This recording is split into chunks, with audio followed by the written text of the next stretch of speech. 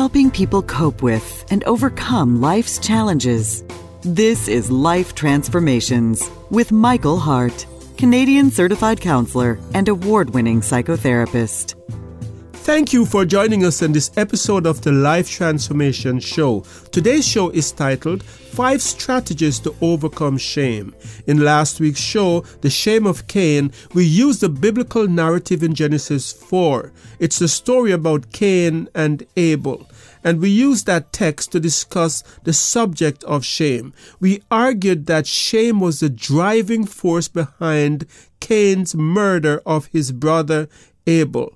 In that show, we used a number of sources. We used biblical text, quotes from biblical commentaries, and findings from psychological research to explore the subject of shame. And we covered a number of different headings, such as the root cause of shame, the difference between shame and guilt, the impact of shame on mental health, and shame's impact on emotional intelligence. If you missed last week's show, I encourage you to listen to it because it's a good lead up to what we're going to be talking about today, the 5 strategies to overcome shame. You can access that show on our YouTube channel by doing a search for Elim Counseling Services or by going to our website at elimcounselingministry.com. Shame has been described as a pesky emotion that is hard to get rid of. Society has all kinds of remedies for the emotion of guilt. A person dealing with guilt can confess their wrongdoings to God, they can make an apology, or they can perform some remedial action as a way of overcoming guilt. However, when it comes to shame, things are a lot more complex. Often, the roots of shame do not have anything to do with the current incident, but goes all the way back to events that occurred in a person's childhood. In last week's show, we discussed how Cain was the golden child of his parents and how that played a role in the later murder of his brother. And we quoted from the Jameson, Fausset and Brown Bible commentary that tells us that the name Cain means possession, valued above everything else, whereas Abel could mean weakness, vanity, or grief. We also quoted from the Carson's Bible commentary that argues that Eve saw Cain as the promised seed that God said in Genesis 3:15 would bruise the head of the serpent. In other words, Cain was seen as the special son, the gift from the Lord, whereas Abel was simply the other son, the one who is associated with grief and guilt. And so we want to keep that background in mind as we go into discussing this subject of 5 strategies to overcome shame. Setting up a child as the golden child is making the child feel that they have some intrinsic quality that makes them special apart from their effort, can set up a child for failure, in that children who feel this way often, if they are faced with failure, feel that there is nothing that they can do to correct the failure and to become successful. They simply give up. And in last week's show, we pointed to research that talks about how certain kind of praises can be detrimental to a child. So I'm saying that to further talk about the shame that may have been created by the dynamic in Cain's family, where Cain might have developed what psychologists calls shame proneness. Psychologists have tests that they can do to identify if someone has a propensity to feel shame, and they call that propensity a shame proneness. These individuals are predisposed to be triggered to experience shame. Cain had shame proneness, as can be seen from his anger towards Abel. Anger has been said to be a cover for shame. People who feel shame turn to anger as a way of deflecting from the overwhelming feeling of shame, this feeling that they find unbearable. So anger is a way of escaping or diffusing that feeling of shame.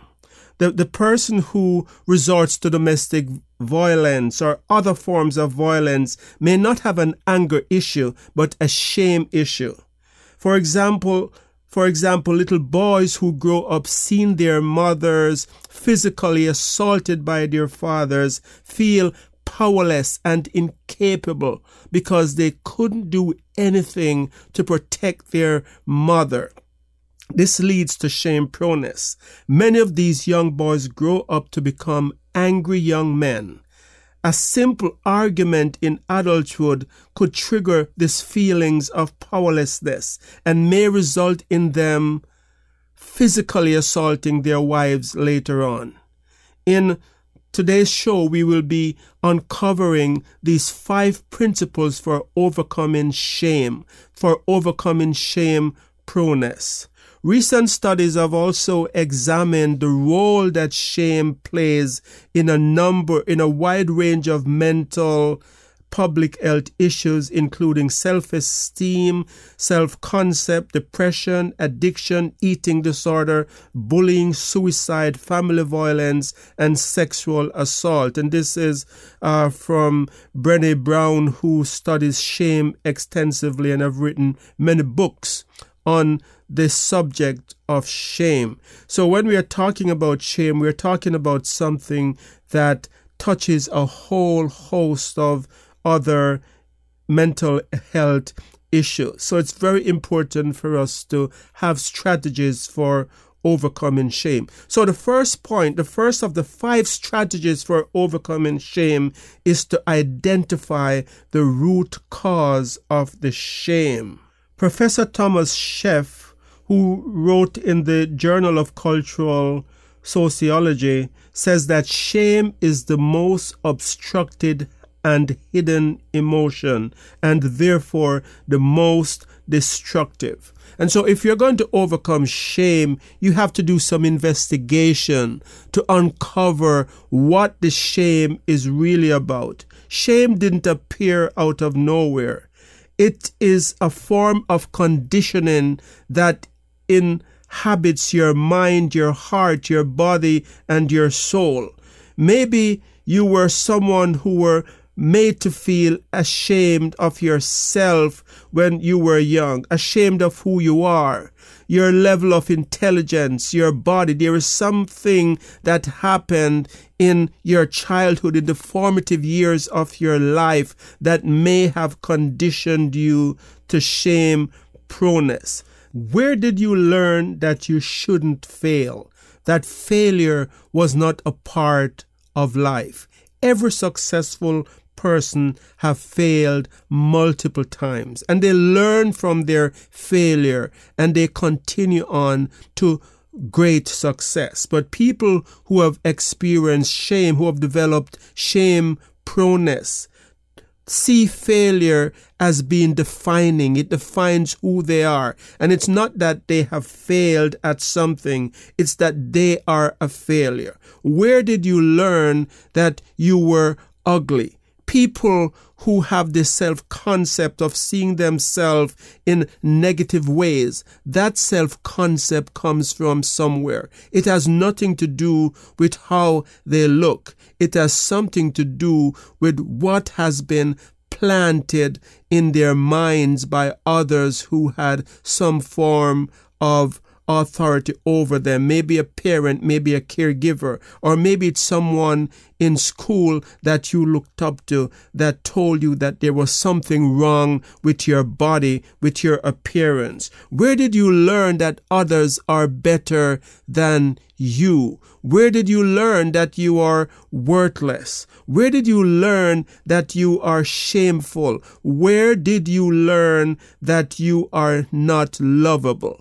It's important to go back to the root cause and to look at where this feeling comes from. In Cain's situation, it was the opposite. As the golden child, he learned that things in life should come easily, that he shouldn't have to deal with adversity, that he was gifted and that everything would be easy because of who he is. So when Cain is faced with the rejection of his sacrifice in Genesis chapter 4, he couldn't deal with it because that resulted in him feeling that his self-image of being superior has been shattered. On the other hand, we see God pleading to him in the narrative saying, Cain, if you do what is right, your sacrifice will be accepted. But instead, Cain was so broken by this failure that he could not muster the courage to try again. He was defeated. His soul was crushed by the fact that his first effort was not successful. So if you're going to overcome shame, it's important for you to do some self-searching to see where and what has conditioned you, where it came from and what has conditioned you to feel that you are shameful, that there is something wrong with you. The second point in overcoming shame is that you should become aware of where in your body do you carry the shame, because we carry shame in our physical body. In the story of Cain and Abel in Genesis chapter 4, we see that Cain was carrying the shame in his face. God said to him, "Why is your countenance downcast? Why are you looking so depressed in your face?" Cain was carrying his shame in his face. But shame can be carried in other places of the body. Shame can be carried as a slumping posture, a posture that say, I am ashamed of my body. Shame can be carried as grinding teeth at night, where you have this tension because of how you feel about yourself, that you can't be at peace even in your sleep. Shame can be carried as stomach issues. Shame can be carried as obesity, which in some cases, not in all, but in some cases can be a way of hiding a person's true self because they are really ashamed of who they are. So where in your body are you carrying your shame? But we can see that shame can also be the opposite. Shame can also result in overcompensation. So shame can parade around as arrogance and prideful look. So people who have this shame, who they are wounded at the core of their being because of this shame proneness that they're carrying, they may overcompensate by walking around with this look that they are proud, that they are better than everyone else, and they're arrogant. But at the root cause of this is a very fragile self-esteem that is prone to shame. Michael will be right back. You have been listening to the Life Transformation Show, where award-winning psychotherapist Michael Hart of Elim Counseling Services has been speaking on the topic 5 strategies to overcome shame. The biblical text is found in Genesis 4 verses 4 to 8. You can find out more about our not-for-profit organization by going to elimcounselingministry.com or by calling 1-877-544-3546, where you can also make a donation to this Christ-centered ministry. Back to Michael. we are often treating the symptom of shame instead of trying to treat the source. We need to go to the source. And the first point is looking at where shame originated, where it came from. But the second point of where you're carrying it in your body is important, because knowing where you're carrying it in your body is showing you the effect that it is having on you. And the secret of knowing that can be very powerful, because it will give you insight into what's really going on. So when God came to Cain and said, "Cain, why is your face looking like that?" This was God's attempt to get his attention and to cause him to self-reflect as to what was really going on in his emotion. Knowing what's going on in your body is a way of getting in touch with what's going on in your emotion. And God tried to get Cain to examine his body, examine what was going on, but Cain paid no attention to God pleading, and the situation with his brother spiraled down to the point where he murdered his brother. The third point about shame is that you should talk about your shame. It's not just enough to know the root cause, to identify the root cause of the shame. It's not enough to just know where in your body you're carrying the shame, but it's also important to talk about your shame. God attempted to have a conversation with Cain about his shame. God came to Cain and started a dialogue. In essence, God tried to separate his actions from who he is as a person by saying, "Cain, it's not about you. It's not about your self-worth. It's not about you not being lovable. It's not about me preferring Abel over you. If you do what is right, your sacrifice can be accepted too." So God was trying to tell Cain that his failure does not have to define him. God was starting a dialogue. Dr. Brené Brown explains in her book, Daring Greatly, and quote, "If we cultivate enough awareness about shame to name it and speak to it, we have basically cut it off at the knees," unquote. So Dr. Brené Brown is actually saying there that shame, a big step in overcoming shame, is to take it out of the closet, to take it out of its hiding place, to shine light on it, so that you will have the power to break the curse that it has over your life. You are not defined by your failed business. You are not defined by your failed marriage. You are not defined by the courses that you didn't complete.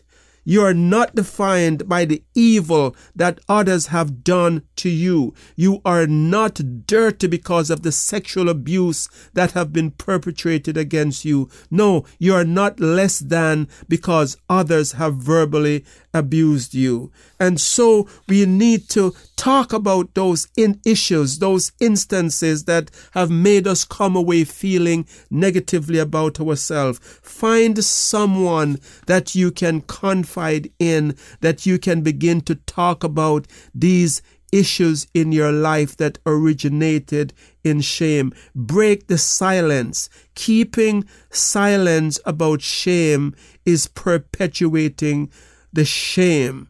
And so it's also important as we break this cycle that you find others that you know will have empathy on you, and people who are not going to judge you, people who will accept you for who you are, even when you tell them the worst feelings that you have about yourself.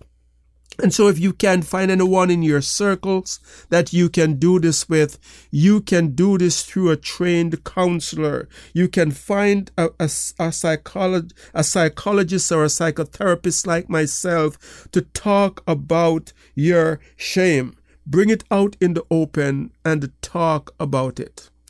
The fourth point about how to overcome shame is to identify the triggers. Identify the triggers. In the story of Cain and Abel, we can see very clearly what Cain's trigger was. Cain's trigger was seeing his brother successful. Cain's trigger was seeing his brother seeming to get ahead in life ahead of him. His brother's success was too much for him to bear.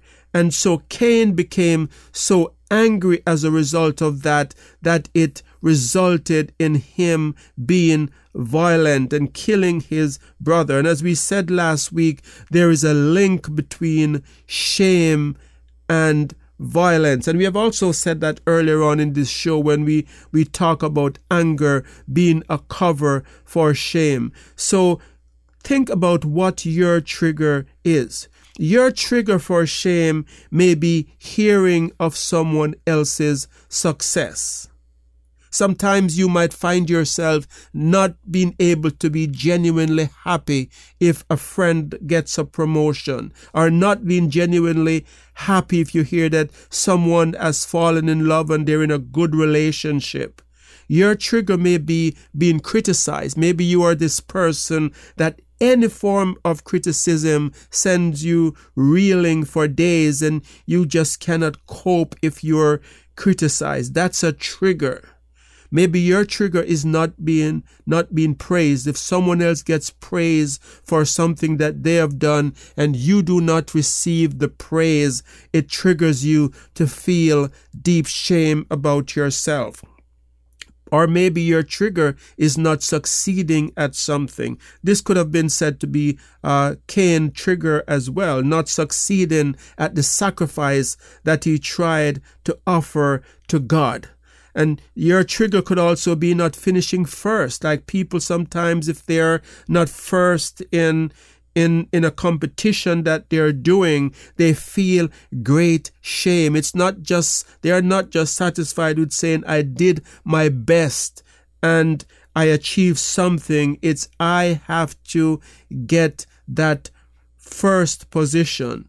Or maybe your shame is losing at a board game. Some people become very hurt if they lose a board game. That loss at the game that they're playing to them is saying something about their self-worth. And maybe your trigger is being faced with disappointment. Maybe any kind of disappointment triggers for you this feeling, this great feeling, these intense emotions. That could be a result of the shame you're carrying. So why is it important to identify the triggers?